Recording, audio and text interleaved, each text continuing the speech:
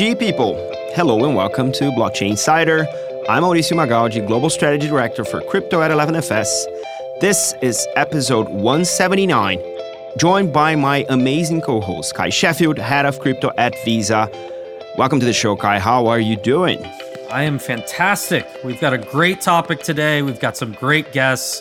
Web3 Social is going to be a hot topic for 2023, so we're covering it early in the year. That is correct. I mean, I'm so excited about this. We've been talking about this topic for quite some time in the planning sessions. Happy to be tackling this head on. So we're going to focus on this. This is super exciting. Social media it's one of the key components of Web2. We all use it. We all love and hate it. And it's important for many people's lives and businesses. This is a primary way of connecting, communicating, and working for a lot of people. Now, with Web3 becoming more and more prominent, how will social media transform and adapt into this new environment? Today, we want to explore the differences between Web2 and Web3 social media and really try to understand the kind of change they're bringing and what we can expect from them in the future. To dig into this, we're also joined by Matic Flamand, CEO at Near Foundation. Matic, welcome to the show. It's super exciting to have you here with us. Great. Well, thank you so much for having me here and really excited to be deep diving into Web3 and social and what it means. Love it. We're also joined by Naveen Jain, co-founder at Toddy and Yacht. Welcome to the show, Naveen. How are you doing today? I'm awesome. Thank you guys so much for having me. Really excited to discuss the amazing topic of Web3 social with you. Good. So before we dive in, just as a reminder to our listeners, the views or opinions of our panel are their own and don't necessarily reflect those of the companies that they are representing. And as always, nothing we say should be taken as tax, financial, or legal advice. So go do your own research. So let's get started. So we started from the very beginning so we can kind of get a big view of all this. So I'm going to start with what is social media, what we use now, what do they mean, how do they exist, how do they make money, and what challenges or problems they currently have. So I'm going to start with you, Naveen. For our audience, I mean, most of our audience, I would expect, are familiar with social media, but let's try and break it down a little bit. What is it, and what role does social media play in our current modern lives? Yeah, great question. So, the core premise of social media is really to enable people to connect with each other and build deeper relationships over this wonderful thing that we all use called the internet. The way that they typically work is you go and you create an account on one of these platforms and you add a bunch of friends. And you sort of they try to figure out your level of connection with these friends through something called a social graph. So, do you have similar interests? Do you have similar likes? Do you chat with each other frequently? There's lots of different communication tools usually on these social media platforms. You can post all kinds of content. And, then ultimately what they try to do is they try to essentially collect your information and they use that information for their core business model, which is generally advertising. So most social media platforms out there are free for people to use. And they're essentially monetizing your information and your actions on the platform, and believe it or not, your actions outside of the platform in many cases, to create the most targeted sort of opportunity for advertisers that, want to reach you, to give them the opportunity to reach you. And in that sense, with that amount of data exposed, what are the problems that emerge from it in that degree of usage? Well, I think the first one, and by the way, Naveen, I loved your definition of it. I think the first problem is the realization that data is exposed, right? So number one, there's actually the huge amount of tracking that is being done on you that we couldn't even comprehend of the amount of tracking that's possible. And the problem number two is also that a lot of actually the content that we use to share on this platform, we very often think that it is our content, right? So if I go on Instagram and if I'm an influencer and I take pictures and I create my following, I believe that this content is actually mine, that, the pictures and the content I create is there. But it's not, because actually in the T's and C's of what you release, it is not your content. And so it belongs to the platform. So that data, just the sheer fact of having that used and exposed is something that is actually, I think we're starting to talk more about it. But the reality is that, we talk about it because I think here we are pretty technologists. But the reality is maybe the broader population actually doesn't really know that or the effect it can have. And the second part is this false idea that actually we own our content. But the reality is that if tomorrow Instagram decide that, I'm non grata as an influencer because of whatever reason, then I'm going to be kicked out. And the years of effort that I've put on that platform to actually probably make my living are gone, right? So those are some of the problems that actually exist with the model that Naveen actually outlined. So those are absolutely all huge problems. There's another set of problems that I think we don't really talk as much about, and that is that the existing social media platforms create essentially like superficial connections between people, because the social media platforms don't actually know how passionate you really are about something. Like all they can really measure is your clicks and content you post. But how do you really measure conviction for a thing and on a traditional social media platform? And the answer is that it's actually really hard to do. And so that's also a very fertile ground opportunity for Web3 social, because actually you do know what things people are passionate about, because in a lot of cases, what digital things at least people actually own and how long they've owned them. And whenever you own something or whenever you're passionate about something, you're on a journey related to that thing. And oftentimes the best human connections you can make are connections around like similar journeys. So for example, Kai and I are both fans of an artist named Micah Johnson. We're like huge fans of Micah. We both collect a lot of his work together, and we talk about it with some frequency because like we're both very passionate about his art. And actually, we both started our journeys around a similar time in terms of our journey into the world of Aku, which is Micah's like primary universe. And so there's like a lot to talk about. We can talk about being moon gods together. We can talk about his latest drops together. There's lots of conversations we can have. We can have a whole set of conversations about this, because it's very crisp and clear that we have a similar level of conviction for the thing, which is not something that traditional Web2 social is able to measure. So is it fair almost to say, if we take a step back, like the difference between Web 1 and Web 2 was the rise of user-generated content? Like in Web 1, it was really just a publisher, it was Yahoo, or it was a magazine on the internet. And so they would run ads, but they'd run ads based upon people that were just reading, and that's all that you had. Then you had Web 2, which was now you had a bunch of people uploading their entire lives to the internet, which would be crazy if you said that a while ago. That like everything you ate, like all your friends was now uploaded to the internet.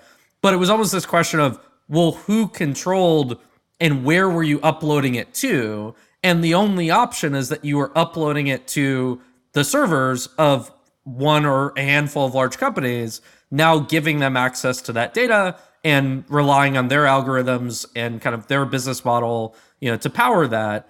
And so is it accurate to say Web3 is, it's still user-generated content, it's just another option of user-generated content that can actually be put in a place, I would say on-chain to some degree, that could give the creator of that content more control over the content than if they uploaded it just to the server of a traditional social media platform? I think I really like that parallel.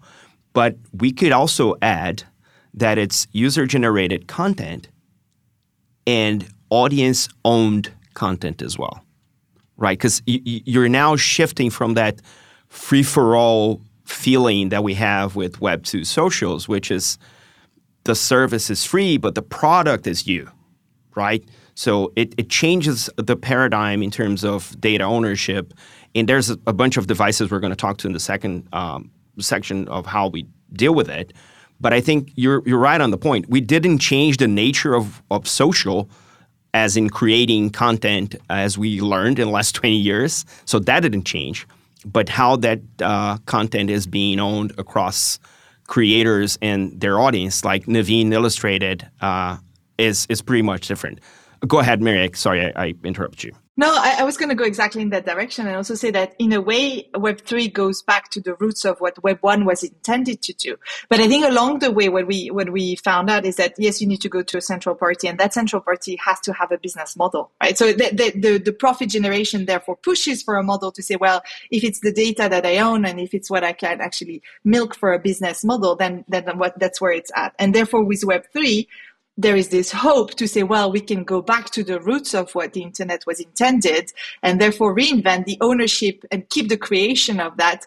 And it raises great question, which I'm sure we'll go into, but which is like, okay, what's going to be the business model, therefore, of this Web3 social media platform, right? Because at the end of the day, everybody needs to, things needs to have some sort of like financial incentive for them to work through that. But yeah, I think it's a way to say we're going back to the roots of what was intended.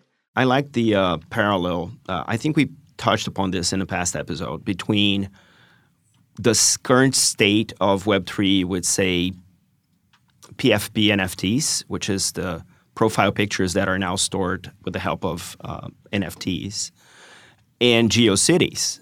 If we go way back, like you alluded to Web 1, GeoCities was probably the first personal website that was possible to write and publish, which at that point, we didn't make much of it, right? It's a personal website with your name and maybe like a flashy banner going across the page on HTML1. And 20 years later, we have social media, which is not only a business model by itself, but is maybe helping topple democracies around the world, right? Now we have NFTs. They have this specific, use case on PFPs and a few others. What is the role of NFTs? What's going to be the role of NFTs in the long run in the social space? I mean, what do you guys think NFTs is going to evolve into? Hopefully not to topple democracies, I'd say. Yeah, so I think that, first of all, the way that we understand NFTs today is, I'd say it's pretty like foundational in nature. It's early in terms of, I think, what people are going to do with NFTs. So that's the first thing I'll say. Second thing is, I just want to call out, I don't know that Web3 social is really about you yourself owning your data. I think it's actually more about the open sourcing of your data. Because if you think about most of these blockchains, they're, this is a little bit of a hot take, but they're essentially surveillance chains in a lot of ways, because your data is just out there in the open. So your entire transaction graph is available to be queried. There's no privacy really at all. People know how much money you have. They know all the assets you own. And then there's the opportunity for people to build really amazing interfaces on top of that data that previously weren't possible. The role of NFTs, just to get to your question, I think is like crucial, because ultimately, I think Web3 social is ultimately about this thing that, internally in our org, we call the conviction graph. Like, it's really about this idea of, okay, shared ownership, knowing that you actually own the thing, knowing how long you've owned the thing, knowing how many of the thing that you own, and now being able to connect people together around those like core metrics, which Web2 social, you're not able to like do that really, because they don't know what you own, right? Like, it's you log into a Meta product, for example, and they have no concept of what you own. They only know what you click on. So now we know what you own, and we can create really incredible social experiences that, kind of blow your mind around that, and enable you to create like much, much deeper relationships with other people. And that at the end of the day is like the core to social media. And I like the concept of conviction, because it means that you're putting your money where your mouth is. You're purchasing those assets. So if you're buying something for their value, be it an artistic value or like a collectible, that means you're backing up the artist, the concept, and potentially the consequences as well. Yeah. One other little hot take too is a lot of people think about the creator economy, and they think that, okay, there's like a group of people who are creators, and then that implies that there's a group of people who aren't creators. I actually think that there's this opportunity to completely democratize what a creator is. We are all creators. Every single person is a creator, and every single person has the opportunity to essentially monetize their creation by making it an NFT, right? And making it limited in nature and enabling other people to own their creation. So it can be as simple as a meme. Maybe you come up with a really funny meme and people go, oh my gosh, that's really awesome. And I want to collect that meme because it's funny, it's cool that I own it, it's something that I can flex in the future, and it connects me closer to the person who invented the meme and other people who thought it was fascinating and fun to collect that meme. So like the idea that there's this whole world of creators separate from consumers, I think essentially goes away with Web3 social. Everyone essentially becomes a creator as much as they want to be. And it's not really, it doesn't necessarily have to be about making money. Like, oh, this is my primary income stream is I'm a creator. It can be just, oh my God, I came up with something really funny, or I posted something really interesting, or I came up with a really cool idea. And now people can essentially, quote unquote, own that with me. And that creates like a new level of connection and a new level of community because it's, again, tying into this concept of a conviction graph. So it's almost like it's a new class of content that can be created that has, you know, specific properties, where I think about there's like all the photos that are in your camera roll. And I do volume shooting. Anytime I'm taking photos, I just take a lot of different photos. And then there's like, okay, the one photo that you like enough to post on Instagram or on, you know, social media.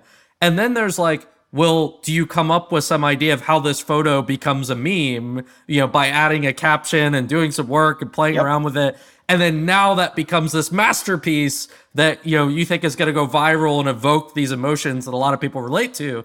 And then you mint that, and that goes on chain. And so it's like this another class of like, you know, is it everyone's going to just mint by default every photo that they ever take from the camera? Probably not. Are there some that like, they're not worth minting, but they're worth posting? And so just another class of content that consumers create. And any consumer takes photos. Now they're not a photographer. Any consumer could make a meme. They don't have to be a creator, is what you're saying. Yeah, let me give you an example really fast. Again,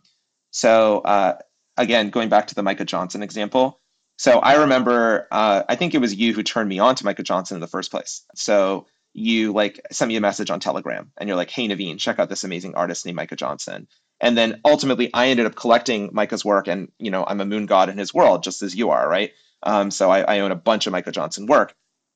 It'd be so dope if I could save that initial message that you sent me that sent me on this journey, you know, down this road. Like right now in social media today, that's temporal. It's entirely temporal in nature. It's lost in a sea of messages. It's lost. But maybe it's kind of like that whole thing that people do on Twitter where people will post a tweet and they'll say like, oh, this is going to age well, or I'm going to come back to this tweet in 6 months, or whatever it is, right? So don't think about minting something as simply like connected to commerce. Minting something can also be connected to, it is now immutably available in the future, and I'm putting a marker on it in the future because it's a part of our shared journey. It's a part of storytelling. See, the thing that's interesting about the way human beings work is every single human on this planet is a storyteller. Every single person. There's like we have billions of storytellers on this rock in space. And yet again, we have this like idea that like, oh, well, only so many certain people are creators and certain people aren't creators. Well, no, that's nonsense if you think about it. We're all creators. We're all telling each other stories. You told me a story about Micah Johnson that I fell in love with. And I was like, oh my God, I got to go all the way down the rabbit hole with this amazing artist. And I did. And I'm so happy that I did. And I'm forever grateful that you sent me on this rabbit hole as an example. Now, that's not something you would ever sell. You would never mint that, you know, private DM that you sent to me and sell it to the world. Like, it's not about the commerce, but it's about it's a token and a symbol of our connection as friends. Does that make sense? It does, and I think it's a nice segue into the next section of our conversation, which is what components of Web3 are making that possible and how. So we talked a little bit about NFTs, which is one of the standards for that. So I'm going to turn to you, Mehdi, on this. And in terms of the underlying technology stack, what are the factors that we're bringing in with the Web3 stack that are making all of these journeys that Naveen was pointing at possible? And how do they work together? Yeah, I mean, I think so. The premise on what we talk about is obviously, you know, having a stack that works on a layer one, or as Naveen was saying, like, you know, at some point you need a blockchain where you record actually what's happening. And then upgoing on that, you actually do need to find a way to reproduce the social graph that was mentioned. And most importantly, and I think that's one of the challenge right now, you need to have very good UX, right? So you need to have a way to actually interact with, you know, this constant pulling and pulling on the chain of the data you want to see, the information that you want to record. And that's where usability of the underlying, you know, blockchain or protocol that's being used is actually extremely important. Because imagine if you know, today when, for example, you interact with a chain, very often it's through a wallet and you need to actually you know, click on every transaction you want to do or have that. Like, that's not, you know, that's not a seamless experience. That's not something that actually enables you to interact the way. Imagine if for every I don't know, every WhatsApp chat we wanted to have, I need to click on my wallet to say like, yeah, please process this transaction. Doesn't really work. So point being, there is, a number of on the existing blockchain, like what are actually then the elements that come into play to actually enable this seamless user experience, which ultimately this decentralized front end is the part where, where different things can commune and happen together. So usability of the underlying protocol or chain or whatever is being used is actually a key thing for seeing the rise of those Web3 social media. So in a way, what you describe, you could say like Web3 is kind of unbundling social media and Web 2, where like Web 2 is entirely vertically integrated. It's the platform that decides, okay, what cloud software they're going to use, what servers are going to actually hold the content. They're building the social graph and the algorithms around how to use that content and the data to form some inferences about connections. They're building the interface in the applications that consumers use. And so you have a really good consumer experience, but all of those pieces are vertically integrated together. And then even applications on top of that, it seems like there have been challenges in the past where because of the control that a social media platform has of the whole stack, if you want to build an application on top of an existing social media platform, you might not be able to do that, or maybe they take the API access away. Versus with Web3, what you described, it was like, you could have, a blockchain, which is, a number of independent entities that are, operating nodes. You could have a wallet. Maybe there are many different wallets that you could use within a social media platform. You could have an application, but then maybe many competitive different applications. So each of those layers, you have more choice, but the interoperability of how those fit together. And so maybe what does that mean, Naveen, for like application developers? If I remember correctly, you used to build Facebook games. So you spent some time in like building applications on top of Web 2. And so how do you think about what you get building applications on top of the stack that Merrick just described? Yeah, totally. So it's true. I built a Facebook game. So back in the early days. So that's certainly true. Yeah. So I think that there's a lot of power that comes from this sort of disintermediation of the sort of like underlying data set. So again, the blockchain data is out there, it's public, anyone can essentially access it. So therefore anyone can choose to build on top of it, right? It's permissionless. That's one of the core concepts of like Web3, right? Another core concept is that, the data on these like distributed databases is immutable, right? So in other words, it doesn't change, right? It's like once it's there, it's baked and you have achieved finality, it doesn't change. So you know that it's like reliable in that way. It's like a higher form of truth. It's not something that some third-party company can go and change the truth, right? The truth is out there actually on the blockchain. And so then the challenge, as Marique sort of referenced, is the user experience stuff, because it's fine and dandy to have this like data available, but at the end of the day, you're competing for consumers' attention with many other beautifully designed things, right? So you think about amazing applications that people use every day, like Netflix, or iconic video games like Fortnite or Minecraft, or you think about just like all the things that people spend time on. Like the average American spends over 7 hours a day on their iPhone doing something, right? Like maybe they're on TikTok. The average session time on TikTok is 35 minutes, right? So you have to think about that and say, okay, well, gosh, in order for a Web3 social platform to win, it has to be designed in a way where it is creating the same level of dopamine response as the existing products, if not more, if not better, than the existing products that already exist in Web 2. And that is actually the Achilles heel of our entire industry. The amount of design thinking that's happening in most sort of like Web3 organizations is a rounding error compared to the amount of engineering thought that's happening. And that's like a fundamental challenge for many projects and builders in the space is, it's very easy to get excited about the amazing amount of engineering and innovation from an engineering standpoint that's happening in our space. There's novel new forms of cryptography, there's new forms of consensus, there's all these kinds of like amazing things that are happening because distributed software is like really challenging, and it's also really fun, right? It's really fun to build like distributed systems and think about all the challenges that exist around building distributed systems and distributed economic systems, especially. But at the end of the day, we're competing with TikTok, right? Like TikTok is not distributed. TikTok is centralized, and TikTok is able to create an incredible, really addictive user experience that, we have to be able to create something like that. Otherwise, people are just not going to use Web3 social. So that's, I think, like one of the biggest challenges that we all face together. I have one perspective on one specific area of Web3 that adds a lot of value to social media, which is the identity bit, right?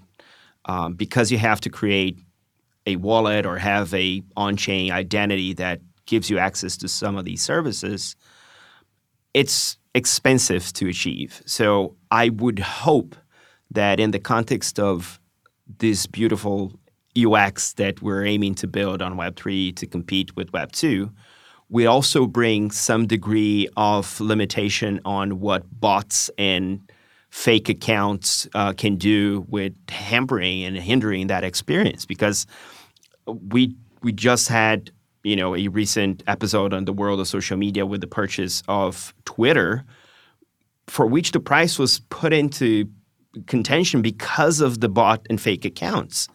And this is detracting from the actual value of a platform.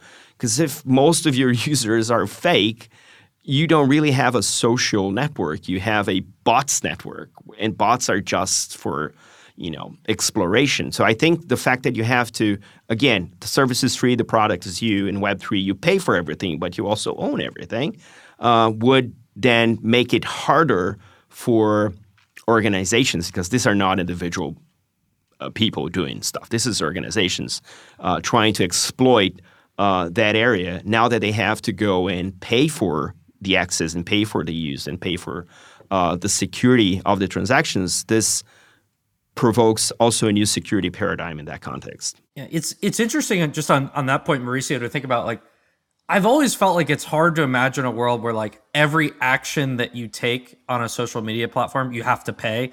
Like you have to, if you want to like something, you got to pay like a fraction of it. It's just because there's this mental transaction cost. Do I really want to like it or not? And so while yes, that would defeat bots, I think that would be a difficult experience to compete with TikTok if like every time you had to like, you had to pay something. But if you just take an example like, PFP, like NFT profile pictures, like if that became the norm and whatever social media network, exists and is dominant in the coming years, it's like pretty much everyone has a PFP as their profile picture. And if the prices of PFPs weren't $100,000 apes, but you could get a PFP for $1, and you have a wide selection of what to choose for, just that like simple change. Now it's a question of like a bot farm that is spinning up thousands of accounts that is then using increasingly sophisticated AI to like sound like they're real accounts. They're going to now have to go buy a PFP for every 1,000 accounts, and there is some cost.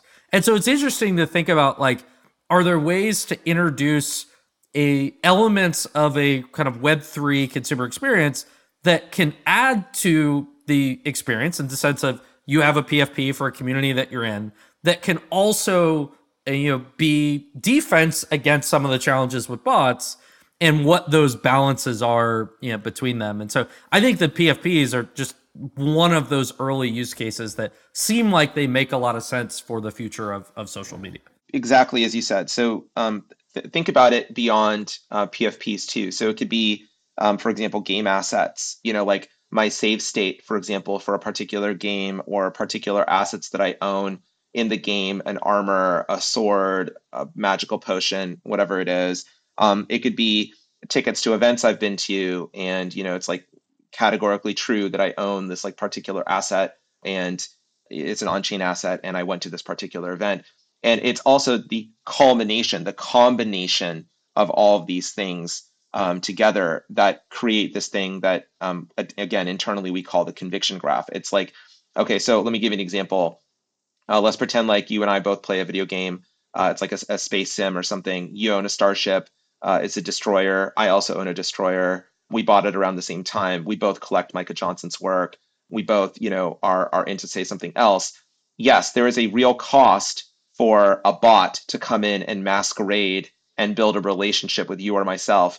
It is also arguably impossible for a bot, or much harder for a bot, impossible is a strong word, much harder for a bot to come in and masquerade, because they will never be able to own the asset for the length of time. Like, someone would have to plan the bot attack well in advance in order to really connect with you and me at the same level, because the part of the way that we're connecting, it's not just binary ownership. Like, a lot of people make the mistake and think that the way Web3 works, it's about binary ownership. It's not about binary ownership at all. It's also, there's an added dimension, which is the length of time that you've owned something. So, you and I have both owned the Destroyer for 6 months. You and I have both been playing the video game for 6 months. You're on level 40 because you're better at the game than I am. I'm on level 27.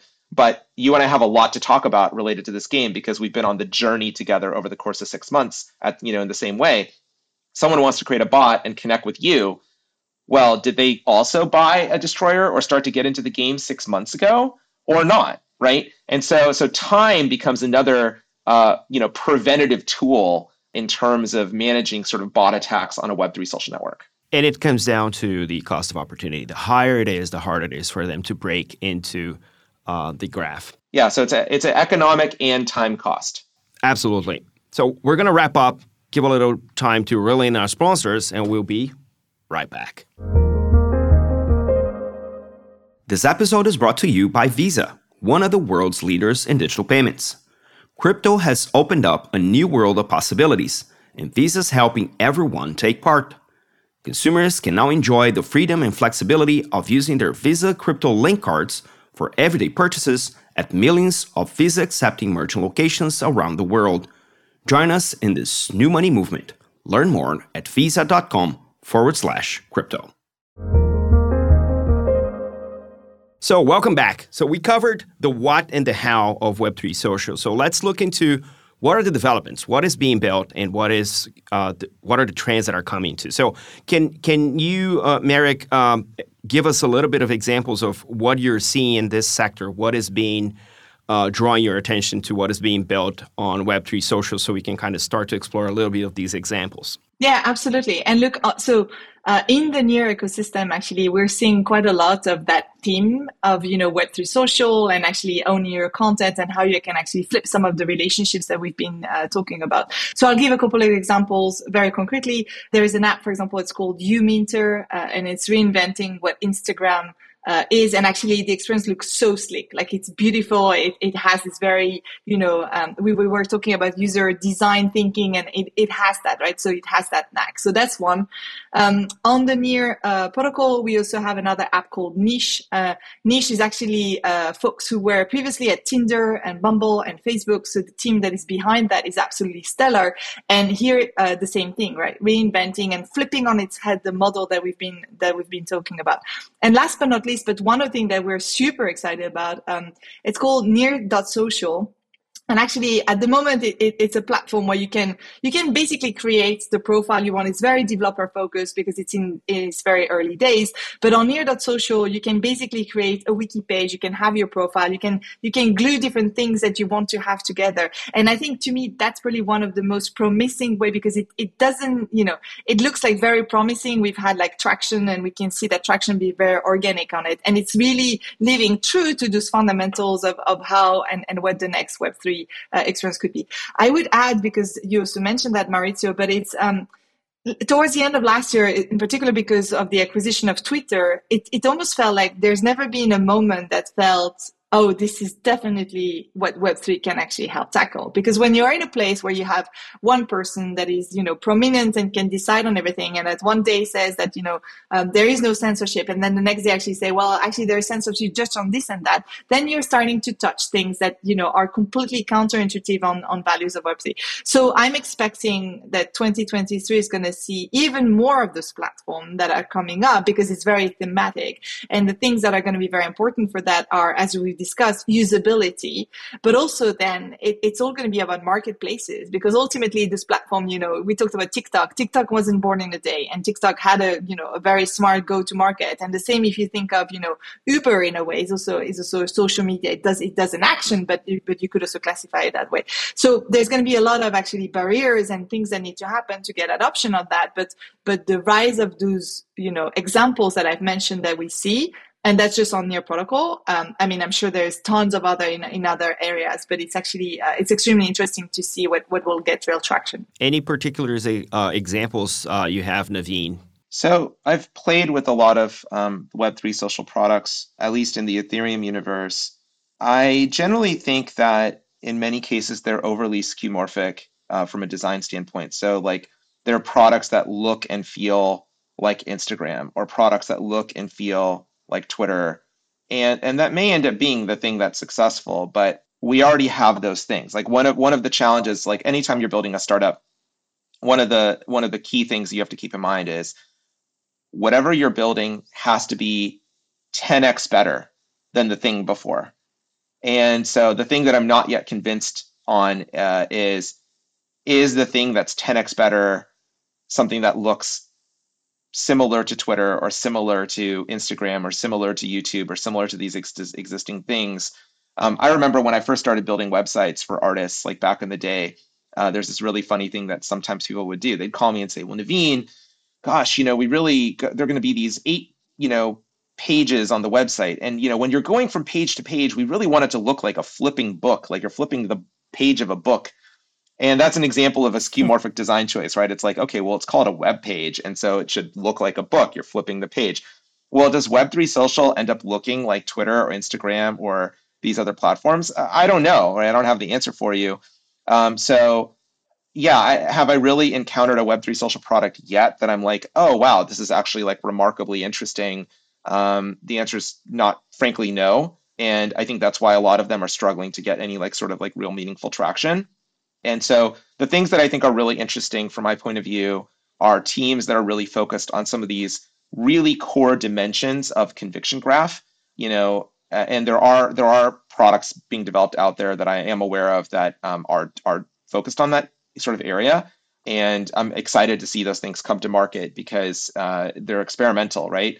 And then the other thing, as I said before, is I really, really strongly believe that in order for us to be successful, there has to be an entirely new level of investment into design. Most of the protocol projects barely have a single designer on the team. I mean, it's really kind of hilarious. They'll go and employ 50 engineers or 100 engineers. People will talk about performance on GitHub as the performance of the protocol. And I just want to call bullshit on that. Bullshit, that's great that developers are, active, and it's awesome that we're making technical progress, but where the hell is the design progress? Where the hell is the design thinking? And I think that's the opportunity. Yeah, and I love that because actually then what happens is also but I've done a great thing. And actually, how come it's not working? It's because I don't have enough marketing. And I'm like, well, no. It's because there is no, what's the problem you're solving? Actually, does the job that needs to be done? And is it really thought through in terms that is a seamless user experience? I think the stuff you said also, the 10x experience is so true. And I agree with the fact that, is it by reproducing the same user journey and trying to flip that? Is that breaking through? It pretty needs to be something that we can't even, imagine. That being said, you should check Near.social. Yeah, sure. I mean, I'll check it out. I'm excited to. I mean, I think, at the end of the day, the way that I personally invent products or work with our team to invent products is I really try to dip into core user psychology. What is really motivating to a person? So, every human being wants to be seen. We all want to be seen. Does our life have meaning or not? Right? These are kind of existential questions. Every single person wants to, know that other people are on a similar journey as them. That's how we connect, right? My favorite band in the world, Kai knows this. My favorite band in the world is Rage Against the Machine. It's my favorite band. Anyone who comes to me and is oh, Naveen, I've also bought Evil Empire, and I'm also oh my God, when Bomb Track comes on, my head explodes. That's a way to connect with me because that's my favorite band, right? And so we're always searching for ways to connect with each other because we are social creatures, right, at our core. And so I think a lot of the challenge that I think teams have in our space too is they get too intellectual. They're not really thinking with their heart in terms of like the core psychology, the core motivation for human beings. And then that also results in like, frankly, overly skeuomorphic thinking. Like they think that another major problem is like the field of dreams thinking, right? Like, oh, I built a protocol, so people are going to build on my protocol. And it's like, well, no. Why is someone going to build on your protocol? No one cares. Most of the protocols are ghost towns, right? Like most of them. So, and even Ethereum has a relatively small number of users. Like if you really think about it, there's 4.6 billion internet connected people on the planet. And, like how many actually active people exist in the Ethereum ecosystem? The answer is probably a few million, maybe, like it's not a huge number, right? It's a rounding error compared to the overall size of the internet connected population. So I think we're very insular as a community today, and we really need to think bigger and say, okay, well, the average person out there, why are they going to care? And what is it, what's in service to them about this new experience? What is going to really connect with them at an emotional level? That's what TikTok has nailed. TikTok has nailed that in the greatest possible way from their point of view. So it's interesting to note that like today, the starting point in January 2023, even crypto and NFT people, these social networks of choice are still Twitter. Crypto Twitter still exists, and places like Discord. And so part of the question is like, will the Web2 platforms be able to add Web3 functionality, profile pictures, token gated, messaging, NFT drops, and take that customer base and be able to evolve? Or will it be brand new Web3 native networks? And the experience I've had playing around with some of the Web3 social platforms is there's a lot of value to this concept of the conviction graph. And I think of it as like a social commerce graph of all of this on-chain data of purchases. But I've gone to a number of platforms where that's the only thing in the feed. And so I can follow everything that my friends buy, and like it's cool to see what NFTs they're collecting, but I can't even comment on it. And so it's like you have to have a combination of like, I want to be able to comment and like have some like content, and how do you integrate in actual on-chain commerce data? I follow a bunch of Twitter bots that just read out like when sales happen of NFT projects that I like. And so how these two worlds come together, I think is going to be really interesting to watch. And like, I think what Instagram has done with NFTs, they've had some artists have sold out in 10 seconds. And so it's very clear that the existing legacy players are awake and looking to innovate. And how the two worlds come together, I think we'll start to see over the next 12 to 18 months. It's definitely not gonna be a jump from Web 2 to Web 3. We're gonna go through Web 2.15, 2.5, 2.72, I don't know, until we get to a point where all parts of the business model and the technology stack are native Web 3, and we'll be together in this journey. So we need to wrap up. It's a great conversation. Thank you so much for the guests for joining us.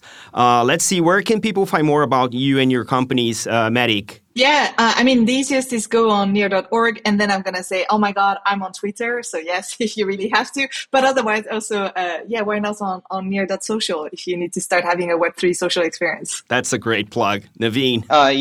You can find me on Twitter. I'm Naveen Spark on Twitter. And then if you want to follow Yat and our journey for Yat, we are What's Your Yat on Twitter, or you could just go to y.at. Would love to connect with folks who are interested in what we're doing. Awesome. Kai? On Twitter at Kai Sheffield and visa.com/crypto. And you can find me at 0x Mauricio on Twitter, Mauricio Magaldi on LinkedIn, and obviously 11fs.com. Thanks for listening. If you like what you heard, subscribe to our podcast so you never miss an episode. We have lots in the work this year, and we're so excited to be talking about crypto and blockchain with all of you again. If you can't wait until the next episode, take a look at the many previous episodes and get yourself properly immersed in the world of crypto. And if you really love it, please leave us a review. It helps us make it better and helps other people find the show. As always, if you want to join the conversation, find us on social media.